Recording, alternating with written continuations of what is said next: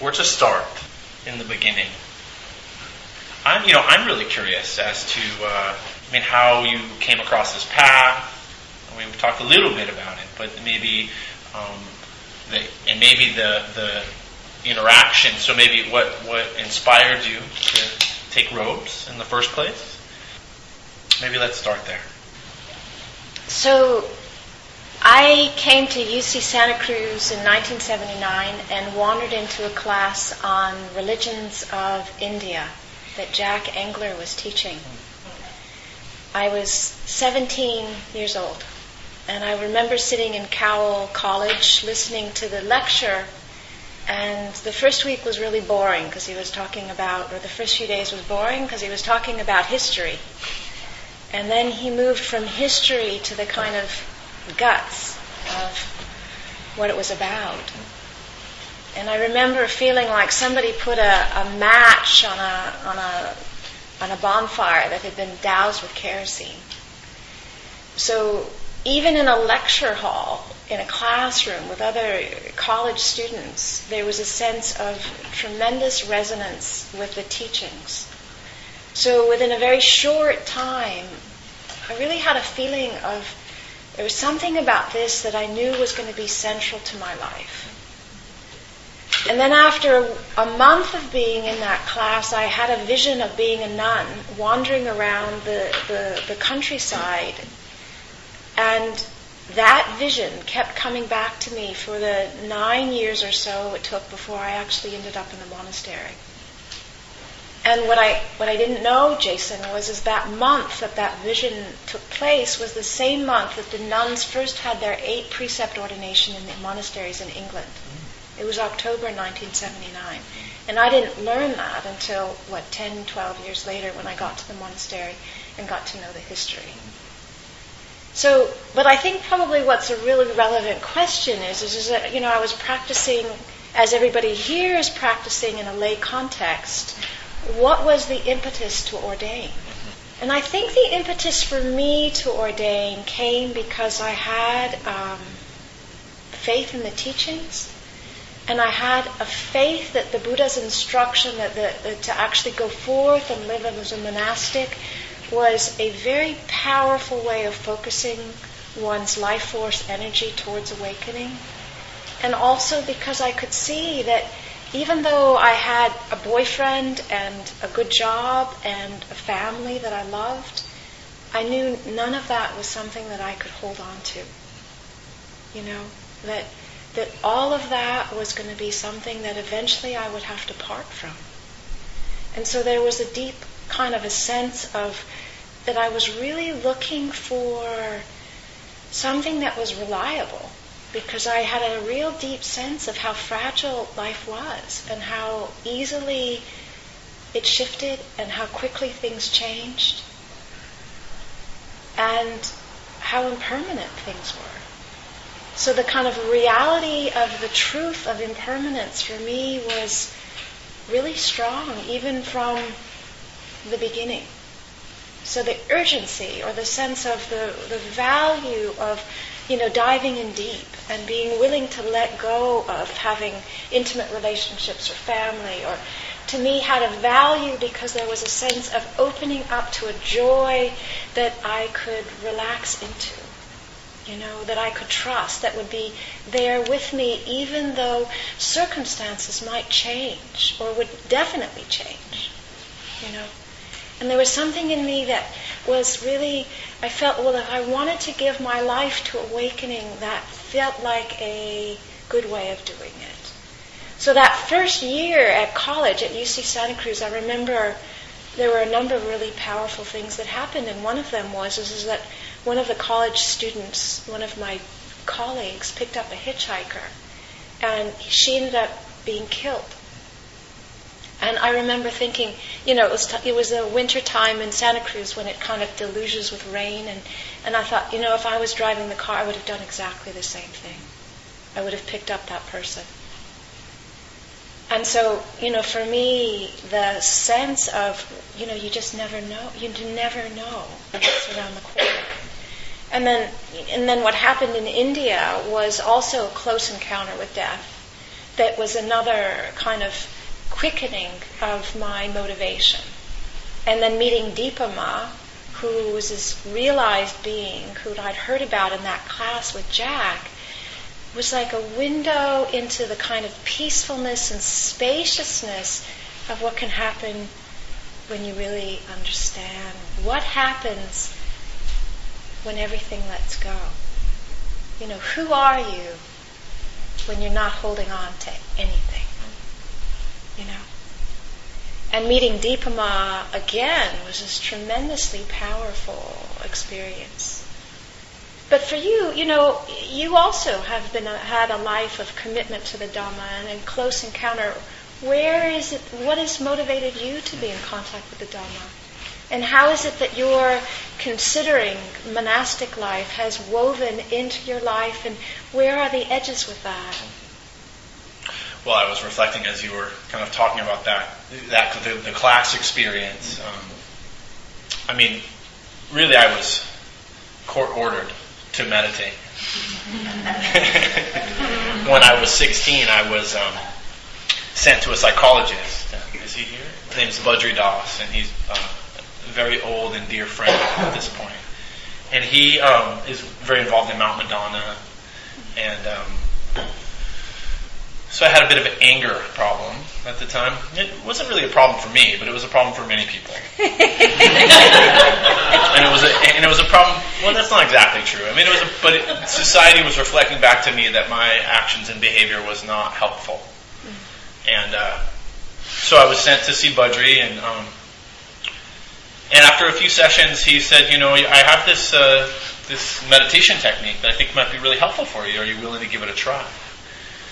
And I thought, yeah, okay, you know, I'm willing to give it a try. And so he just guided me in that very simple kind of awareness of breath. And it was helpful. And that was really the beginning. I mean, I could even go back further and say, like, when I was 7, 8, 9 years old, to escape from the pain in my home, I would go off into the forest and find peace and ease. So, I mean, I can even say that far back, but I didn't know what I was doing. I just knew that I was finding peace and ease and stillness. And then when I was maybe 16, 17, I was introduced to more of a kind of formal practice, but not Buddhist at all. There was no Buddhism, you know. And matter of fact, he was kind of very Hindu at the time, which is, you know, it's all labels really. So then a martial arts practice.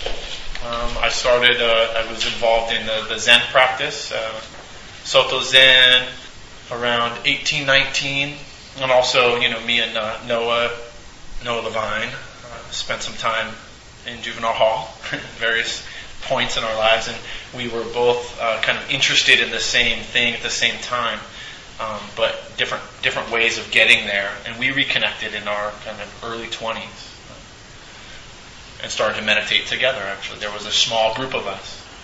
But I think so that was my interest in practice, which way before I knew anything about the Buddha. I mean, I thought he was, you know, it was the Chinese Buddha that you see, the kind of happy Buddha. You know, that's the only Buddha I knew of. You know, Chinese restaurant Buddha.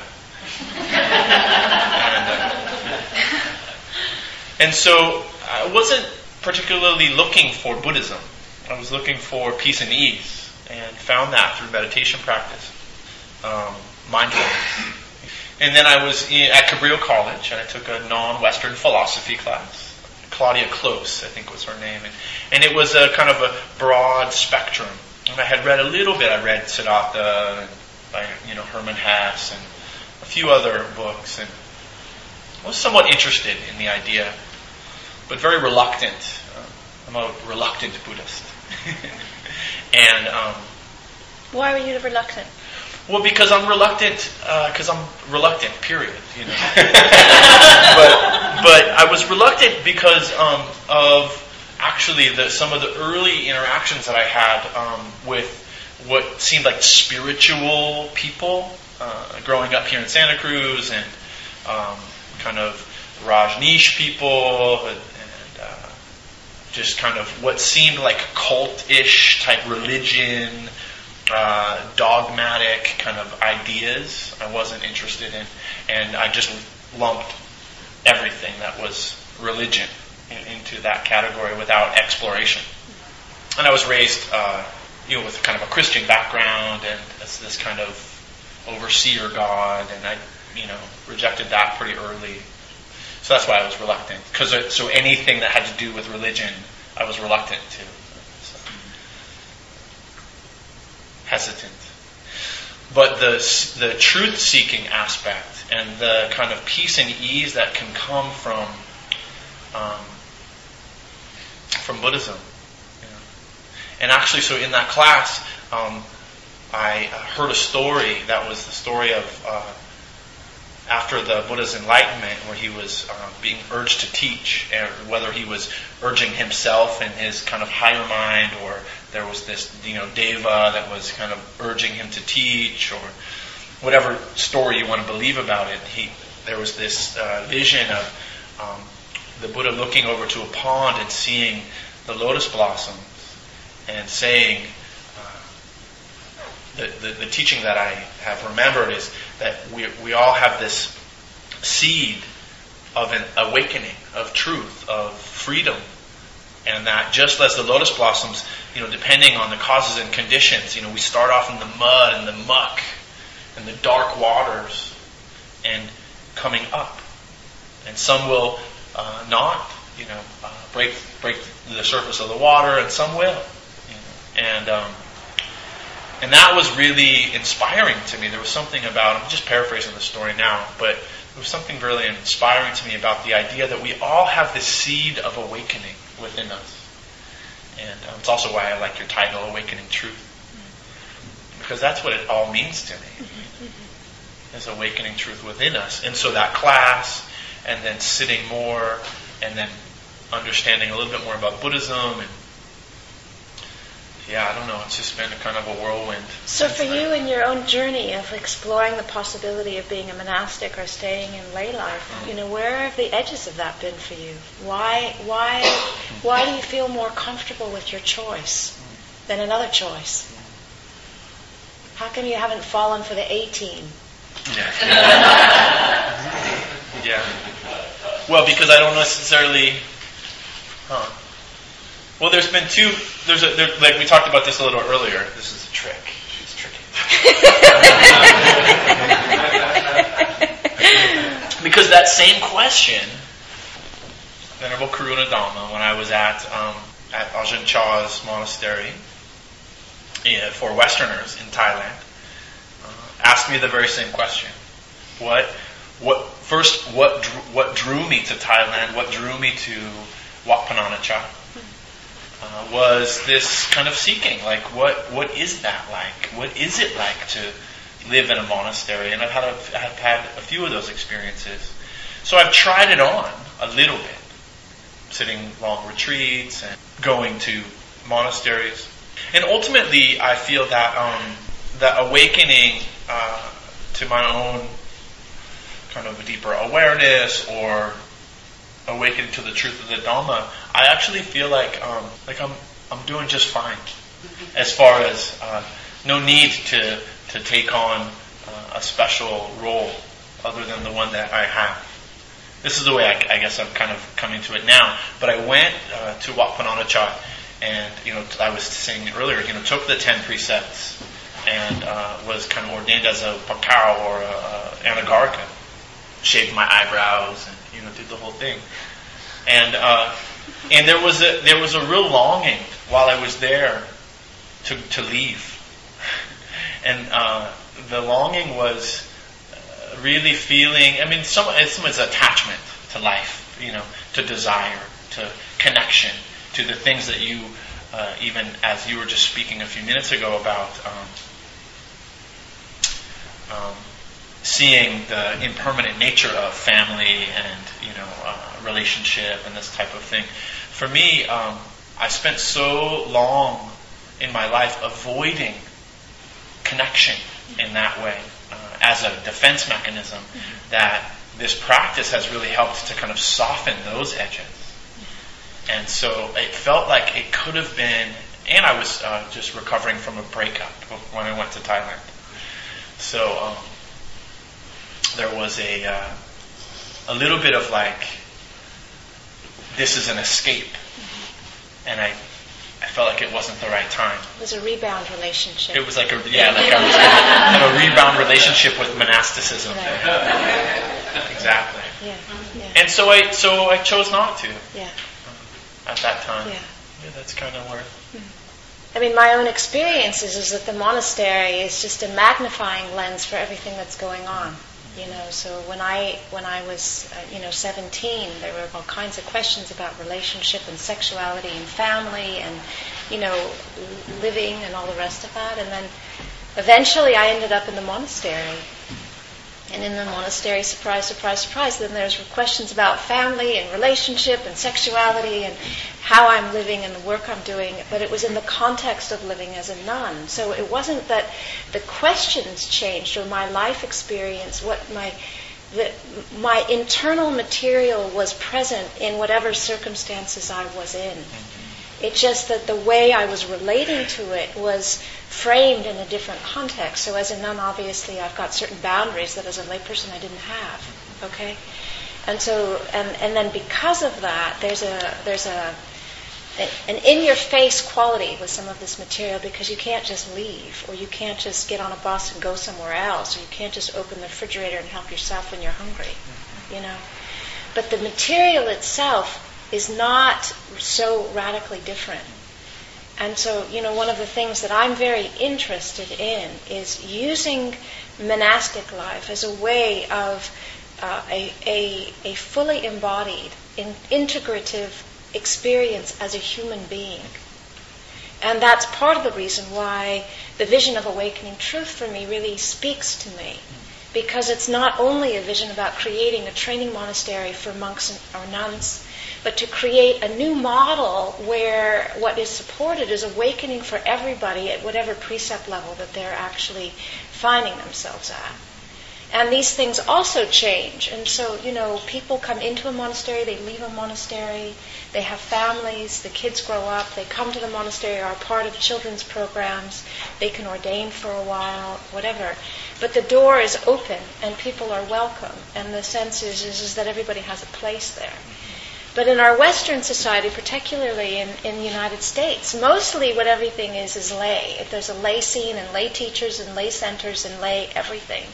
And we're the extraterrestrial weirdos, We're the absolutely odd one out. We're the ones who are, people don't know who we are or what we're doing or what our lifestyle is or have any sense of why there's any value in living like this. It seems so against the normal way of, to have what you want, to be able to get what you want, to be able to do what you want, that why on earth would anyone put yourself in a position where those basic things are dependent on other people to help you with? And, for myself, it's been a fascinating process coming into the United States after being in England, where these basic things were taken care of, because it's required me really looking at what does it mean to be a nun. And part of that has required me attending to my own identification and attending to my own attachment with what it is to be a nun. That's who I am. And, I'm grateful for the training that I've had. But part of the training has required an enormous capacity to be groundless and to not know, and to be willing to let go of who I think I am, and to allow this uncertainty to emerge, to inform, well, what is it now that actually makes sense and is relevant? And it has been both excruciating and incredibly liberating. It's like an incredible koan to have ground and to be groundless in the same moment. And to me, the path as a nun, especially in the United States at this time with the way the Bhikkhuni situation is, requires that. Ground and groundlessness, because it's so new. And there's so little kind of infrastructure, support systems, or kind of people having a clue what it is, or or any value in it. That it's just really piece by piece as to how this thing is all unfolding. But what I found, is that the practice, which is the practice that we were just doing in the beginning of standing or breathing or attending to the present, and allowing our idea of things to end, and bringing us just back in contact with the immediacy of what is actually happening, to me, this has been the richness of what is possible in order to sit in this place of feeling the ground and allowing this incredible groundlessness of not knowing. I don't know what the future holds in store. I don't know what it's going to look like. I don't know what kind of shape it's going to take, or the kind of, I cannot predetermine the values that I will have. And yet there's something in that which is so immediate and so awake and so alive and so allowing of connection and intimacy and integration and wholeness, and the tenderness of grief and the reality of loss. Everything that I've had to navigate, that to me it feels right,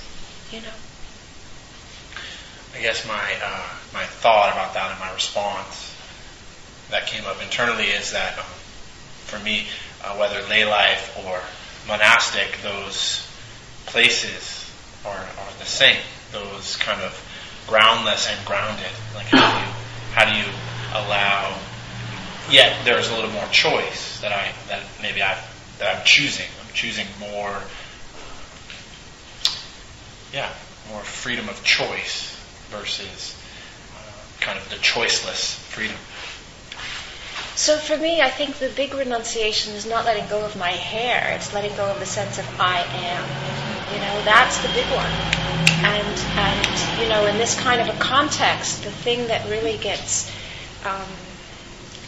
emphasized is I put myself in a position where I am dependent on people for my basic needs. And as a layperson, we do everything in our power not to go there.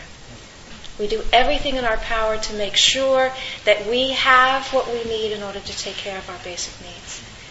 And so it's a phenomenal reversal of our cultural kind of tendencies, and it puts me right back into the present moment of, where is contentment, and what is my responsibility in terms of how I'm relating to what's arising.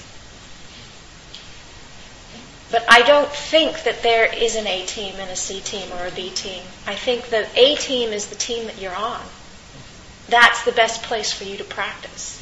And so I said that to you in order to elicit a kind of unconscious agenda that sometimes happens with people when they are in the presence of monastics.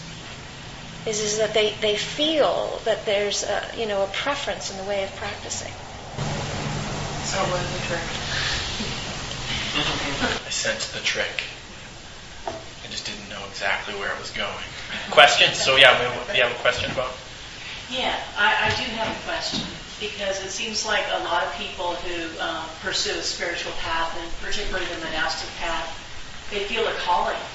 It doesn't even occur in most of us, and that there's a very real difference.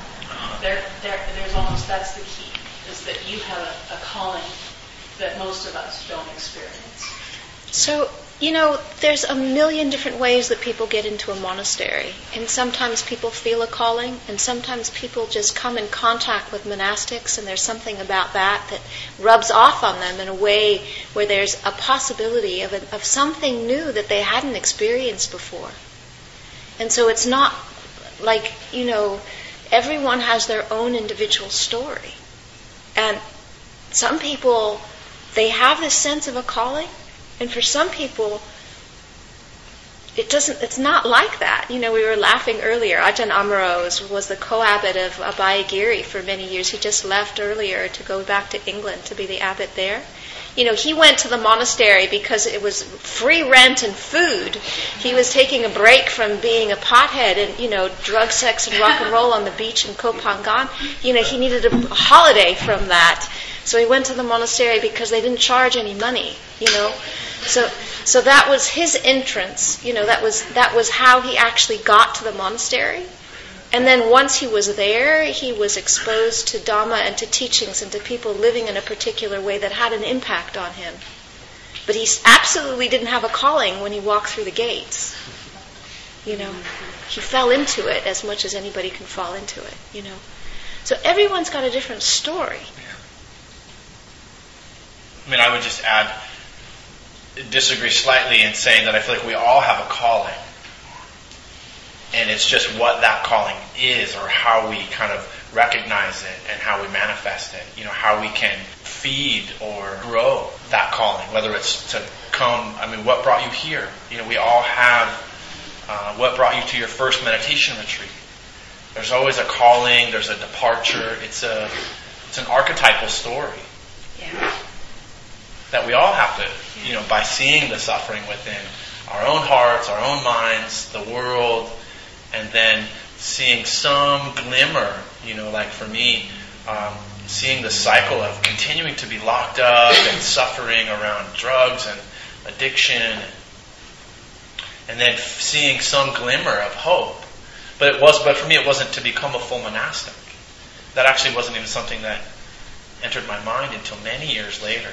So I feel like there is a calling. It's just not necessarily to take robes, but we all have some calling. Otherwise, why would we be here? We'd be interested in sitting and watching two people discuss Dharma. Please. Yeah, I guess I'm finding some of the teachings of the Dalai Lama in mind. He says, my religion is kindness. I guess I could translate it as calling. Is that kind of compassion and kindness. He finds it a particular way. Yeah. But I think part of what he's saying is that he values all the different ways, whether it's you working with inmates in jail, or you're doing that teaching, Kurt, or the work that I know many people in this room do to make, in a sense, their calling, their religion. And in fact, that for me was what was most compelling about Jack as a teacher. Yeah. Was that even though he was brilliant and exceptionally articulate, it was his compassion that to me, I was like, if there was anything that I wanted to really focus on, it was to live my life in a way where that was actually the priority of my life. And I think about the stories about the Buddha's choice to go out and teach. And I guess I've always projected all kinds of things for myself on that, but how tempting it must have been to just say, whoa, I'm awakened. I don't got to go mess with all this stuff and get involved in the middle of it all. And yet, that calling to teach was to go back and get in the middle of it all again. So. Out of compassion. Yeah. And just to kind of add to that, that's a little bit of what I feel like happened for me at Wat Pah Nanachai. Mm-hmm. And, there was actually, I attempted it numerous times. I went to a Zen monastery for a while, and it was a little too rigid for me, and I went to this monastery for a while, and it was a little too, a little too hot, a little too cold. I was just going to say, it sounds like a fairy tale, I know. Yeah. So this kind of, how do we engage in life? And I like to go to punk rock shows and, ride my motorcycle around, and, there's things I like that I enjoy. But I guess, Jason, I think for me that's part of what compels me into the sense of wanting to create a Dhamma village. Is that I have never had the feeling that everybody should be monastic. In fact, I remember one year there were 10 women who came to me and asked me about ordaining. And like 6 of them I said, don't even consider it. And one of them I said, why don't you do some really intensive therapy? And then I think 2 of them I said, well, why don't you try contacting the monastery and exploring it further? So it's never a one-size-fit-all that if everyone just ordained, then everything would be fine kind of a scenario. But I do really feel that what is enriching is when people who are committed to awakening are somehow sharing that together, or whether there's a way in which people can support each other in ways that are respectful and supportive and empowering, no matter where you are and no matter what commitments you've made, no matter what your precept levels are. So the Dhamma village for me is that, where it's not just a place for monastics, where, people can come and offer your food and your time, but, it's not for you. It's the opposite, a place that actually works for everybody. Where people are allowed to go through what we go through in life, of being born and growing up and getting sick and dying. And that is actually something that would be welcome in a place like that. It's not something you have to go to a separate place in order for those things to happen, Because that is what we experience as human beings, And so for me, that is the sense of what I would love to create a space where that was possible. And where also the monastics were supported in their life as monastics, Yes. So what comes to mind for me is I want to thank you for modeling fearlessness. I feel like so much of what you mentioned as our need for developing a lot of security for ourselves, a lot of protection for ourselves in our life, even though we often have this sense that there's a certain futility about that it's so difficult to have the experience of being able to live without fear and to be supported, in that way of being that you're offering through your vision of this village. That at those times in our life when really we feel that what we have built up around ourselves is not sustaining ourselves, and we know that there would be a place where we could let go of that and feel fully supported. So that seems like a really beautiful vision. Well, I have to say that my journey towards fearlessness has absolutely been through fear, And, I've had an enormous amount of fear that I've had to navigate in virtually every step of the journey. But for me, what's happening more and more is that I'm not so frightened by fear. So fear comes and I know it and I know how to meet it and embrace it. And I don't shrink back and contract back and expect or hope or wish or fantasize how it would not be there. And so to me, that has allowed and enabled me to continue to move forward with a level of vulnerability that sometimes is excruciating, But what's fascinating to me, and continues to be fascinating to me, is that I can reframe the same exact thing in a slightly different way, and all of a sudden it looks totally different. And so what to me was terrifying and totally unsupported and looked like it was not going to be possible to sustain, I look at it from another perspective and the actual circumstances have not changed one bit, and I feel totally different about the whole thing.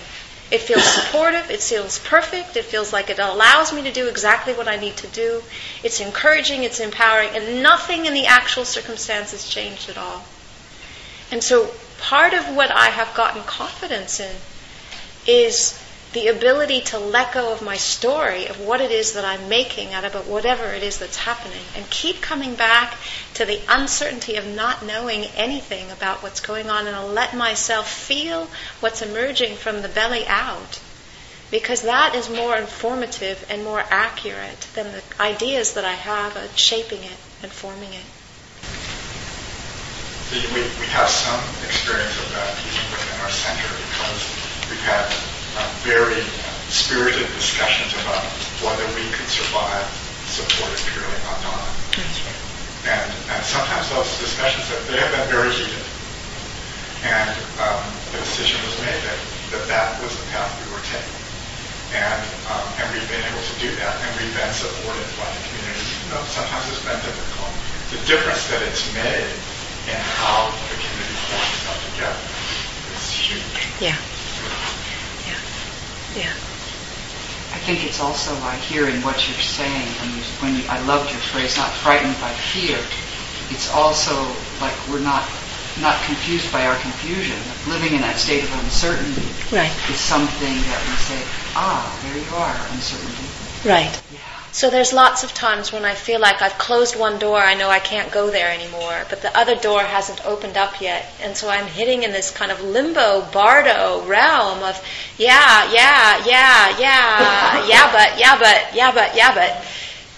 And then I have to just relax into wanting it to be different. I have a Quaker colleague who talks about having one time had a very difficult decision to make and going to an older, sort of wise Quaker colleague, and the Quaker expression is way opening, is the way to describe knowing where you need to go. And he was asking her, tell me about your experiences of way opening. She said, I've never had that happen, but I've sure had it close. It slammed me right on the ass. And she said, and that's taught me just as much as this magic notion of seeing exactly the path I belong to. Right. Yeah, there's a lovely story. I think it was Richard Bach, and I don't know whether it's the Jonathan Livingston Seagull or another one, where he's talking about this worm that's clinging to the rock. And everyone says, don't let go, don't let go. If you let go, you'll be smashed to the rocks. And he thinks, well, there's this river that's flowing. Certainly there's got to be a way of trusting the flow. So he decides to let go, and the first thing that happens is that he's smashed to the rocks. And I love that part of the story, because we have this idea that, when we engage in some kind of a spiritual practice, we're going to be lifted in a silken pink pillow and carried from one step to the next, and never shall our feet touch the dust. And it just ain't the way it is, We're constantly confronting our edges and our terror and our fear and people's nastiness. But sometimes in the midst of all of that, when we let go of our own desperate longing for things to be otherwise, really, and just touch the tenderness and the humility and the vulnerability of what's emerging in the present moment, the river of conscious awareness does flow, and it is something we can learn to relax into and trust it. Even when there are rocks, even when there are things that are so uncertain we cannot possibly know, even the things that scare the living daylights out of us, we can still learn to trust the uncertainty of the flow of pure presence, of awareness, of consciousness, of life force, of breath, and to let it do what it does. Even when we know that our breath eventually too will end. So I think, one of the things that I found so compelling was this real deep longing to wake up. And I know, monastics don't have a monopoly on waking up. And neither do Buddhists. This is not a Buddhist trip. This is an awakening trip. And, there's all kinds of people who, in all kinds of different ways, have the same appreciation. Awareness is, nobody's got a monopoly on awareness. Or truth. Or truth. Or letting go. Or kindness. And so for me, what you were talking about is the Buddhist teachings and not wanting to be interested in the dogma. I think one of the reasons why I so love the Punx is because it's a bullet-free zone. It's a group of people who are not interested in a defined idea about how it's supposed to be. And there is an aliveness and a vitality that's present.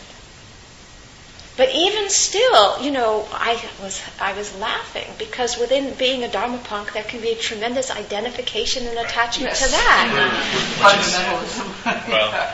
And actually we had this discussion earlier around your identification with being a nun or being a fully ordained Bhikkhuni, and my identification with being a Dharma punk or a Dharma teacher, or having tattoos, or just whatever the identifications that are the labels that we can kind of put. That actually, for me, when I can recognize it and recognize the suffering, actually, it's usually when I recognize the suffering that's being caused because of the clinging to identity or to the idea of a thing, then that falling away, that that kind of groundlessness.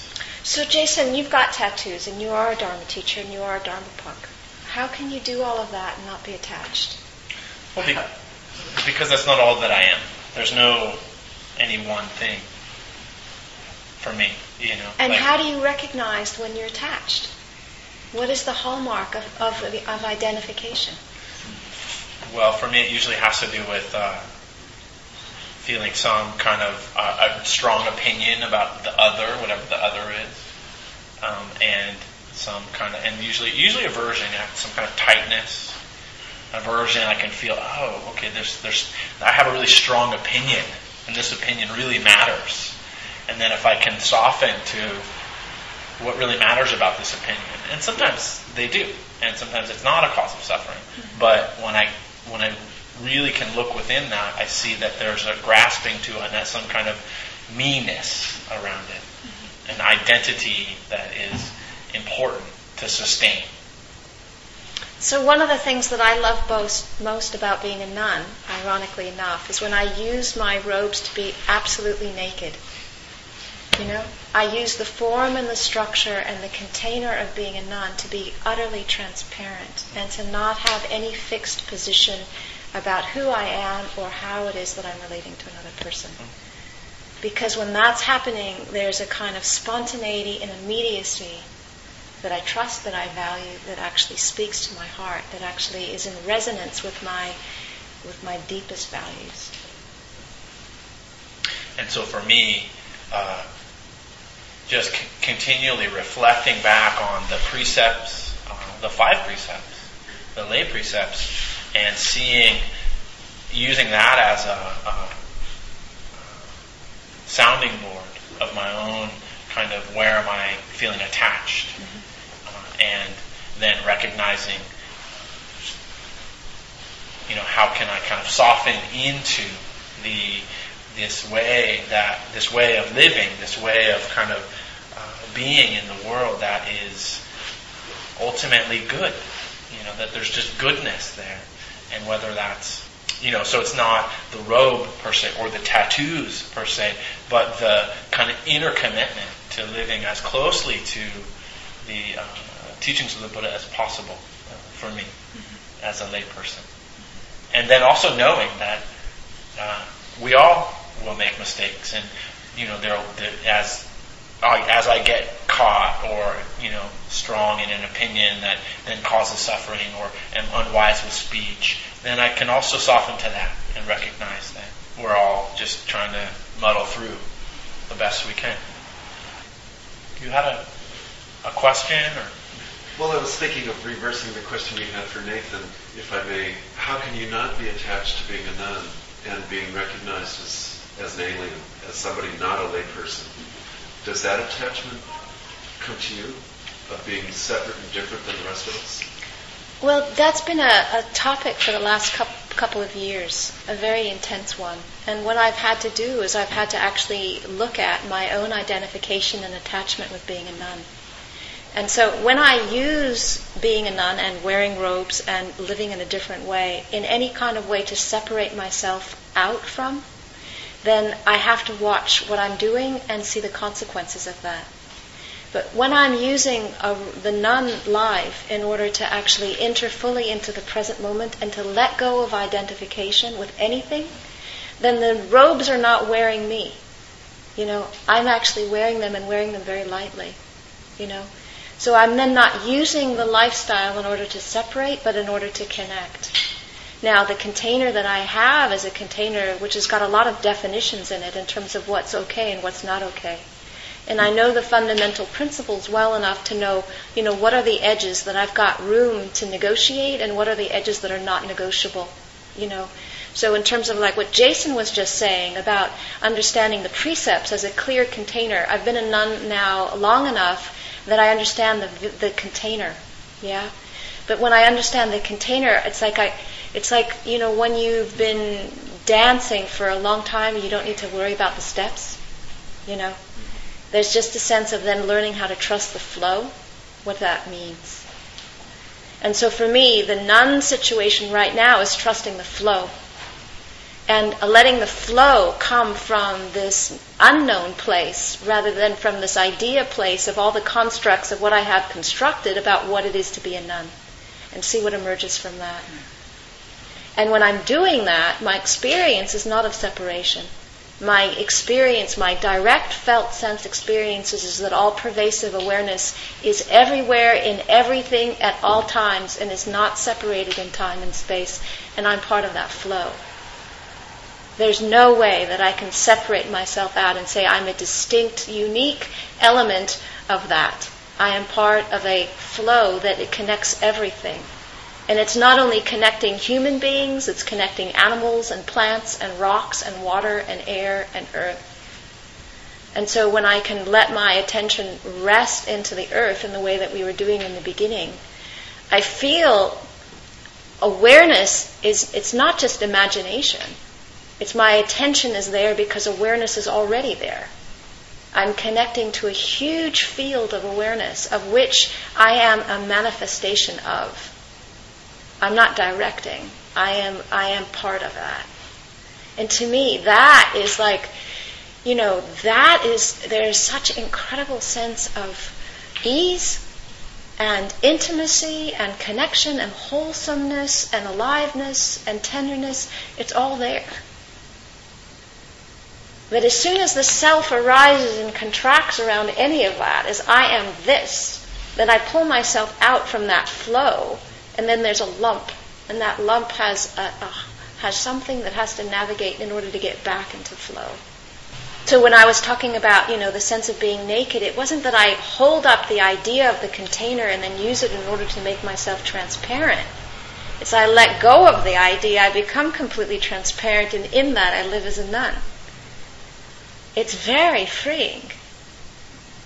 And it astonishes me what happens doing that, because the kind of immediacy of contacts and the kind of stuff that happens all the time is just mind-blowing. I'm interested in how there is kind of the non-monastic and the monastic, and it seems like there's in some ways a big gap in between, and at times I think I'd like to be like semi-monastic. And just to what would be the value and guidelines of just living more simply and living a little more in that direction? Rather than thinking, oh good, New Leaf is over there and it's huge and I can get, whatever kind of food I want. So I just wonder if any thoughts on that, and is there more bringing them closer and more ways to move in that direction?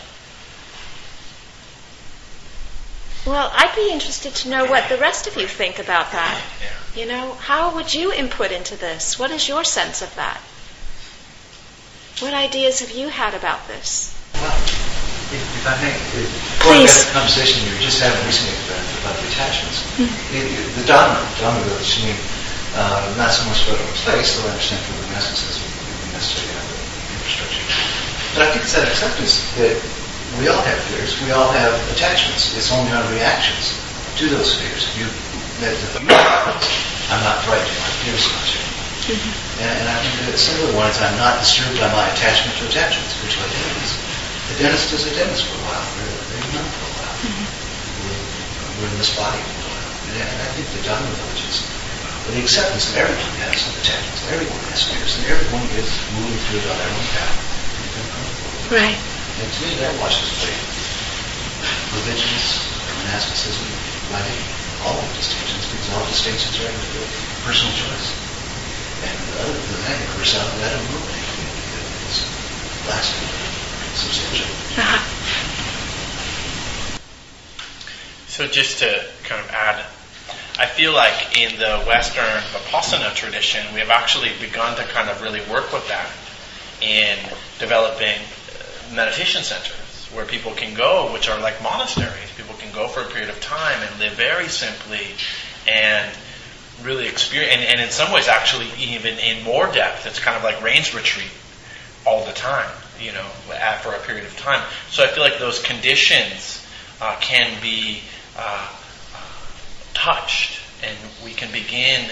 That's been my experience, both staying in monasteries for times and kind of seeing how life is there, and then also going on, several or different levels of retreat as far as like longer retreats go, and kind of seeing the depth of practice and allowing the simplicity to take place, so that all these constructs fall away,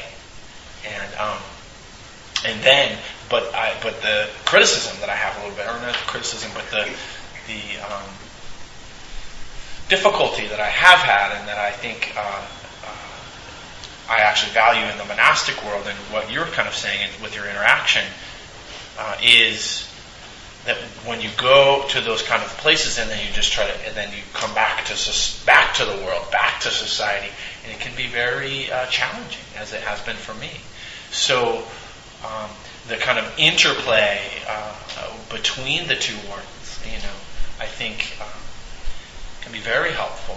And one of the ways that I've worked with in my own life is to like Sundays, like pick a day a week where you don't talk on the phone, where you commit to a day of sitting and walking, or coming to, like, we have day-longs here, so doing the best that you can to engage with the practice on a deeper level, or the commitment on a deeper level, while still engaging in the work. But this is my kind of thought about it. My sense also, if I can add in, is that, part of what was fascinating to me about living in a monastery for so many years is that it actually is not focused around meditation. A monastery is a lifestyle. And there are all kinds of people who come who have no interest in meditating, and yet they have a place in the monastery. But the monastery is built on principles of simplicity and renunciation and service and generosity. And it's like, this is what I wear. This is it. It's not like I've got, 20 pairs of shoes at home that I try on, or I've got blue, red, green, and purple that I can experiment with when it's my mood, or I feel like that's an expression of me. This is it. This is all I've got. And so, what I heard you asking was not so much about the meditation practice, but how do you create a lifestyle that overlaps in your own home, that begins to give you a feeling for something that works more with a monastic situation. And I would say, look at the stuff. Look at the clothes and the toys and the number of ways in which we distract ourselves. Look at how much time we are dealing with electronic equipment and forms of communication. Look at the games we're playing in order to move our attention away from the present moment. Look at how many times we go shopping as a form of therapy. Look at the way we're relating to food in order to satisfy our emotional needs. Look at the actual stuff of our lives and begin to start relating to food in order to nourish our bodies, and clothes to cover our bodies, and a house not as a personality statement but as a structure that is enough safety and privacy so that we can rest and eat and sleep and do all the things that we do, But to come back to the fundamental principles of what is this stuff for, and begin to start relating to it like that, and then think, okay, if I'm relating to clothes as something that covers my body, how many pairs of shirts do I need? How many shoes do I need? How many hats, how many scarves do I need? How many times do I need to go shopping every year?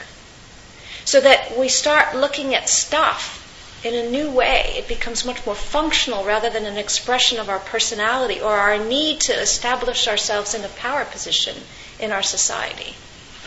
And then as we start doing that as a kind of sustained practice, then our overhead can lessen. And when the overhead lessens, then there might be less need to spend so much time working. And when there's less time working, we have more time to give, to practice, to meditate, and to talk with people. So that would be my suggestion of how do we start bridging these things so that there's less of a monastery world and then the chaos of the daily life. In addition to Jason's talking about how do we actually let our practice be something that has more energy in it and more priority. But when you're sick, when your brains are scrambled, when you've got fog, it's really hard to do Vipassana meditation in the way that we're used to doing it. And so it's really helpful to have devotional practices and ways of making shrines, ways of preparing a meal and giving it to somebody, ways of bowing, either metaphorically or physically, that we know that when we're not physically or mentally able to do contemplative practices in the way that we're used to, we still are tethered into something that makes total sense. You know, I felt I had a really ship-sharp practice, and then I got chronic fatigue for 17 years. And, you know, when I was sick like that, there was times when, forget the breath. It was like, can I just get a feeling of where my body was? But I could always chant and I could always bow. You know, and in a Vipassana scene, we don't bow and we don't chant. You know, so a whole huge part of a culture is kind of X'd out because it's considered culturally inappropriate.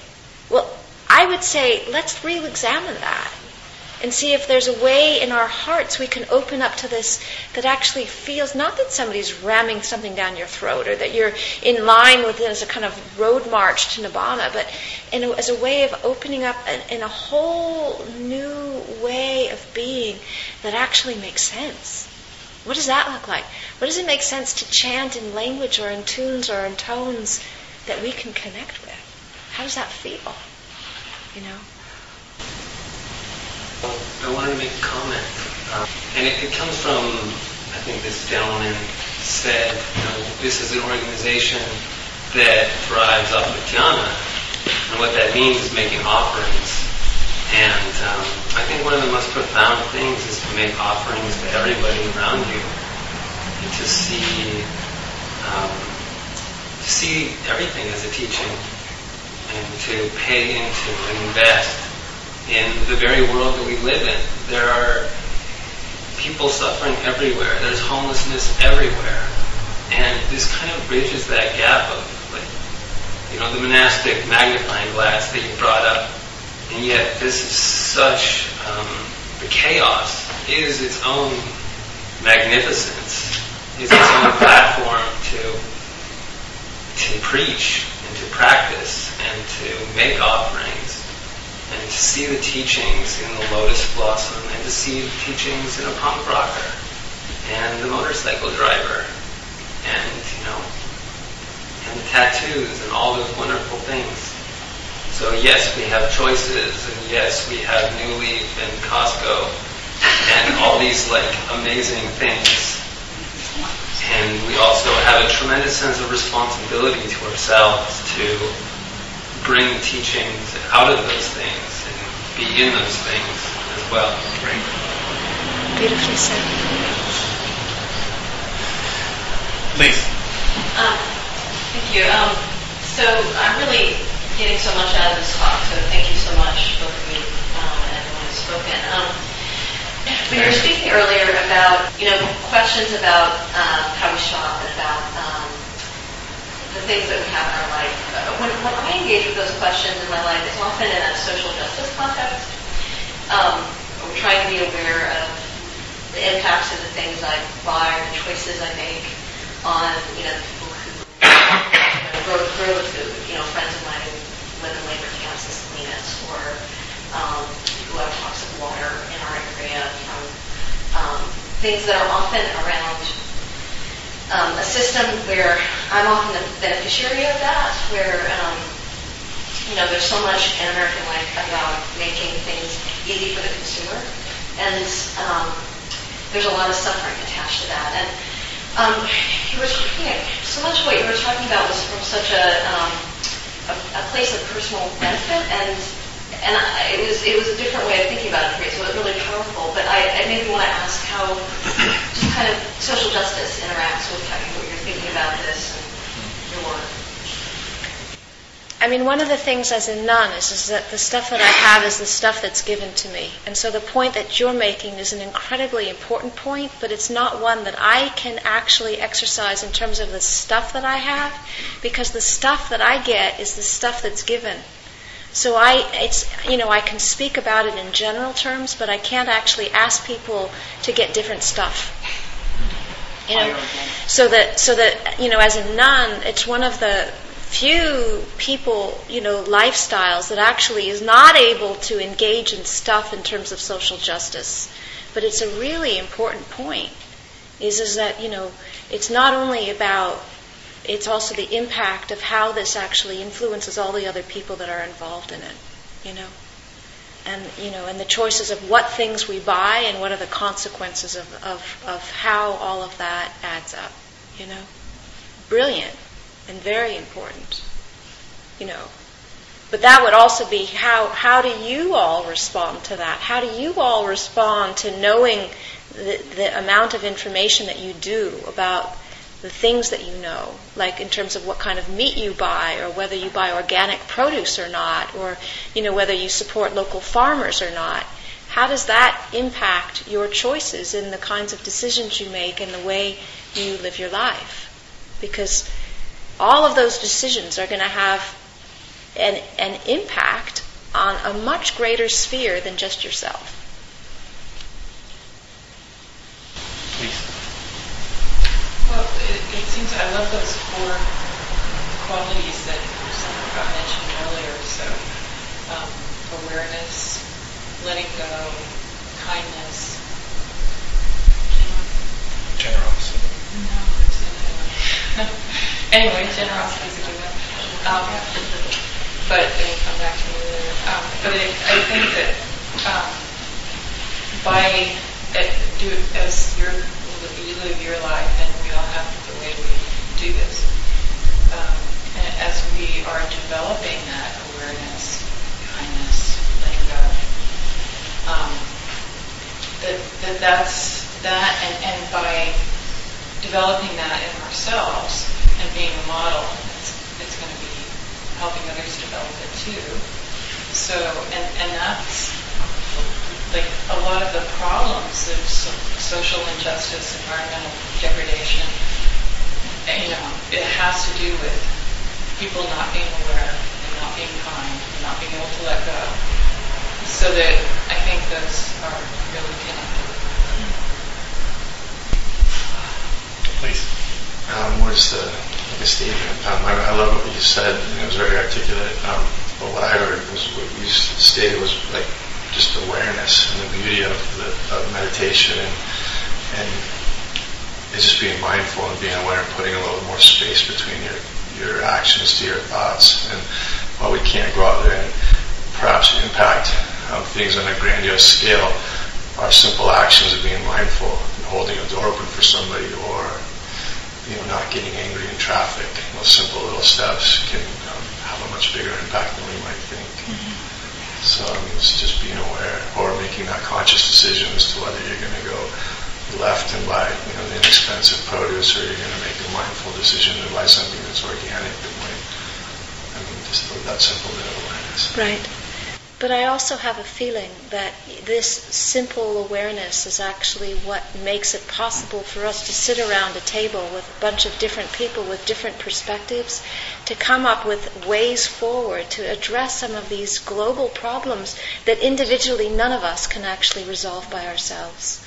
So even though we might not see the grandiose way it fits in, for me, this is absolutely part of that bigger picture of what's needed in order to develop the skills to allow everyone's perspective and to find a way forward that has awareness and kindness and compassion and truth and generosity as its basis of the way. How do we work with some of the global issues that we're dealing with? They're absolutely too big for individuals or presidents or a few people to figure out. It's like we need to have everybody, representatives of everybody who's affected, sitting around and sorting out something that makes sense.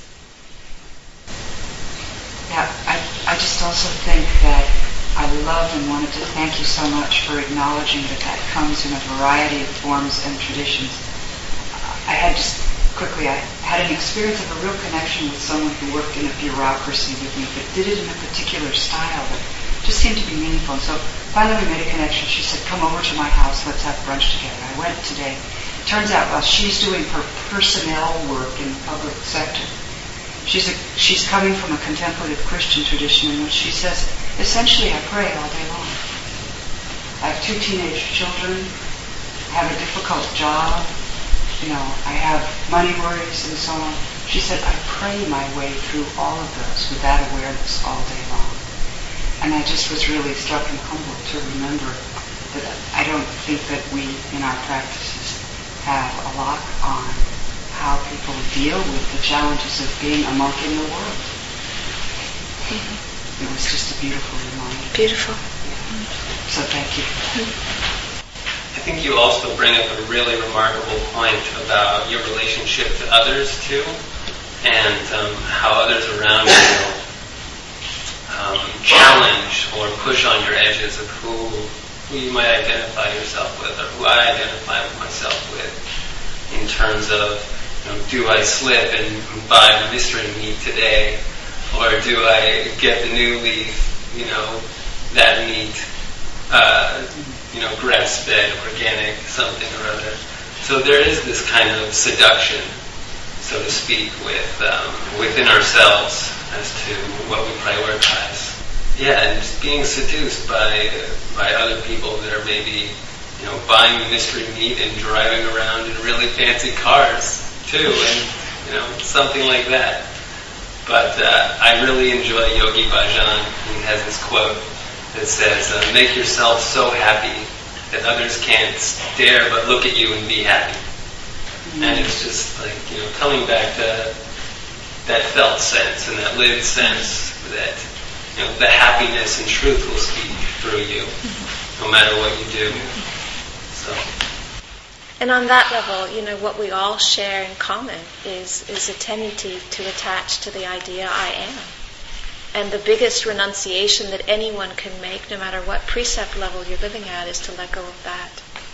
To solidify the sense of self as being somehow separate or identified with the ideas and the stories that we have and the history that we have and the orientation that we have and the political views that we have, all of that.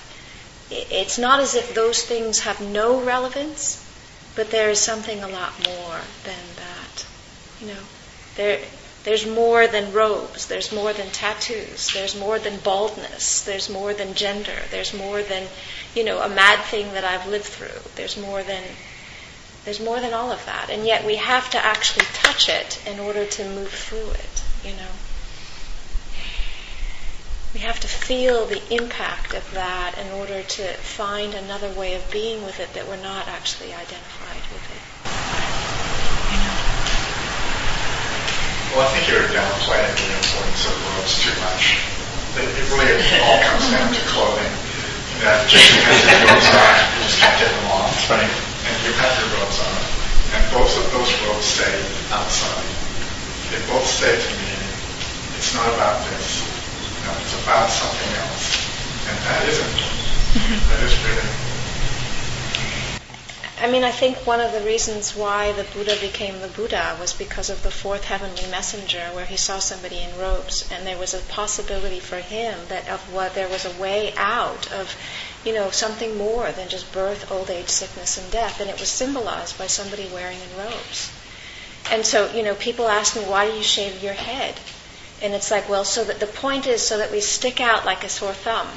That is actually the point. And the point of doing that is so that people can know that there are our choices. And that one of the choices is that there's another way of living with all of this, aside from the fact that it's pretty cheap to shave my head, rather than $35 at a pop, So you're right, but I think with anything there are two sides of the picture, and one side of the picture is to elevate the clothes that we wear and the statement that we make, and to use the form as a way of creating an identity, or to use the form as a finger pointing to where we're actually getting to. And that, to understand how all of this is a finger pointing to where we're getting to, is exactly the point of why wearing robes is so powerful. Yeah. It's just like you're shining your light of the Dharma, your own light. It's kind of cool, the robes, or your tattoos. It's your way of shining your own light. To me. I don't know, robes, tattoos, pink hair. It's all just an expression, and we make choices. But I think the Dharma is just bigger than all of that. And so, I often, and I didn't do it this evening or earlier, but bow to the robes as the symbol, the mendicant, like the fourth heavenly messenger, and bow to the lineage that the robe for me represents. That the commitment that you've made represents, that allows the Dharma wheel to continue, and the preservation. So each person that takes it going forth,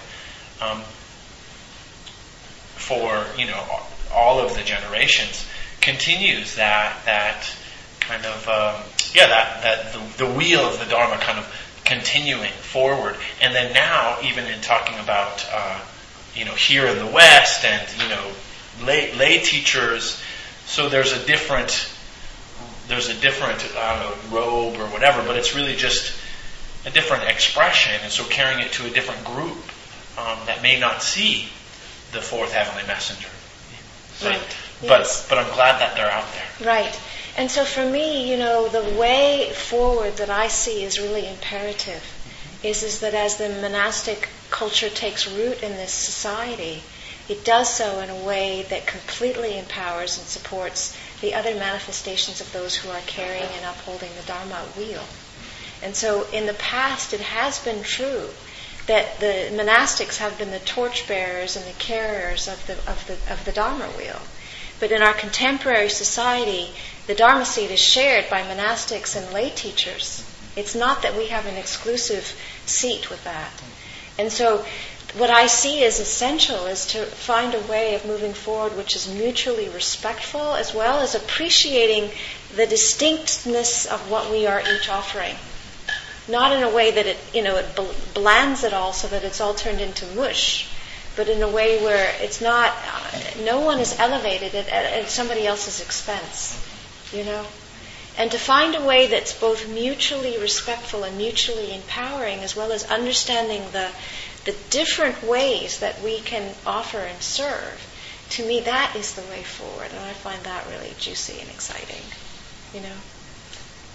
Would you be willing to just maybe spend the next kind of few minutes or so, or next time we have, just talking about the fourfold Sangha and how you kind of really, because I feel like that piece has been missed, especially in our lineage, in the Theravada tradition. So, the Buddha talked about the twofold Sangha of monks and nuns, and the fourfold assembly of monks and nuns and laymen and laywomen. But we are no longer in a binary culture of men and women. We are now in a world where there's all kinds of genders and all kinds of options and all kinds of precept levels. And so, my sense is we need to move out of the fourfold assembly into the many-fold Sangha, where everybody at all precept levels is welcome, at all genders is welcome, at all orientations is welcome.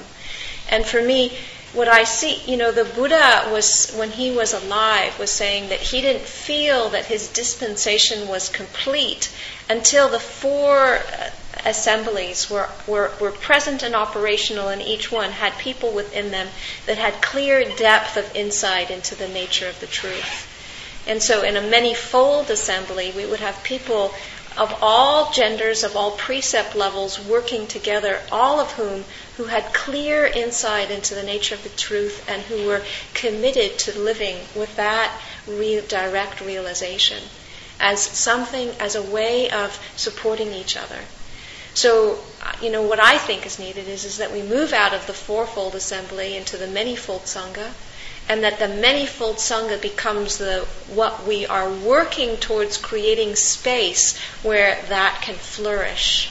Now, in this society, there's very little contact with monastics and very little understanding of what's needed in order for them to live and to how they can be supported and all the rest of that.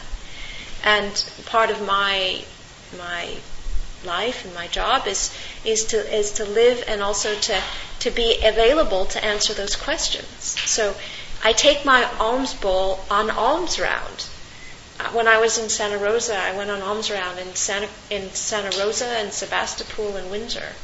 And most of the time people see me and they have no idea what I'm doing. They think I'm there begging for money. And then they come to offer me. So I'm not allowed to say, this is an alms bowl, unless somebody asks me, what are you doing? So even the culture around going on alms round is that we're not actually allowed to ask for anything until we're asked. But when people ask and they're interested to know, and I can explain, then it's under the context like that where they have the opportunity to make an offering if they want to. And it's like, my life, there are ways that people can support even if you're not living in Colorado where I'm living. There are ways you can offer meals, there are ways that you can offer food, there are ways of supporting even if you're here in Santa Cruz. And so what's needed is one, to know that, and then to take the next step in investigating how, and then to have interest in exploring further. Does that nourish your heart? Or maybe for the, Insight Santa Cruz, to do something for monastics, a few times a year, is just to say, well, we are part of all of this. How as a group would we make support to the monastics that are creating monasteries? What would that look like? Now, I know the sisters that are living in the Saranaloka and the Aloka Vihara in San Francisco come. They teach here. But that's the kind of thing that's needed, is to say, is there a value in this? And how do we move forward with how do we make it happen? What's necessary? What are the next steps? And what I tell people is that I'm a visionary. And one of the short sides of a visionary is that it's really hard for me to break visions into practical steps of what's needed in order to get there. So I have a sense of what's needed in the larger picture, and I am waiting for the people to help bring the specific details of what do we need to do in order to get there. See what happens. So I thank you for your beautiful, lovely, thank you for your time and and your such warm welcome. Yeah. Lovely, very lovely. Well, just to do.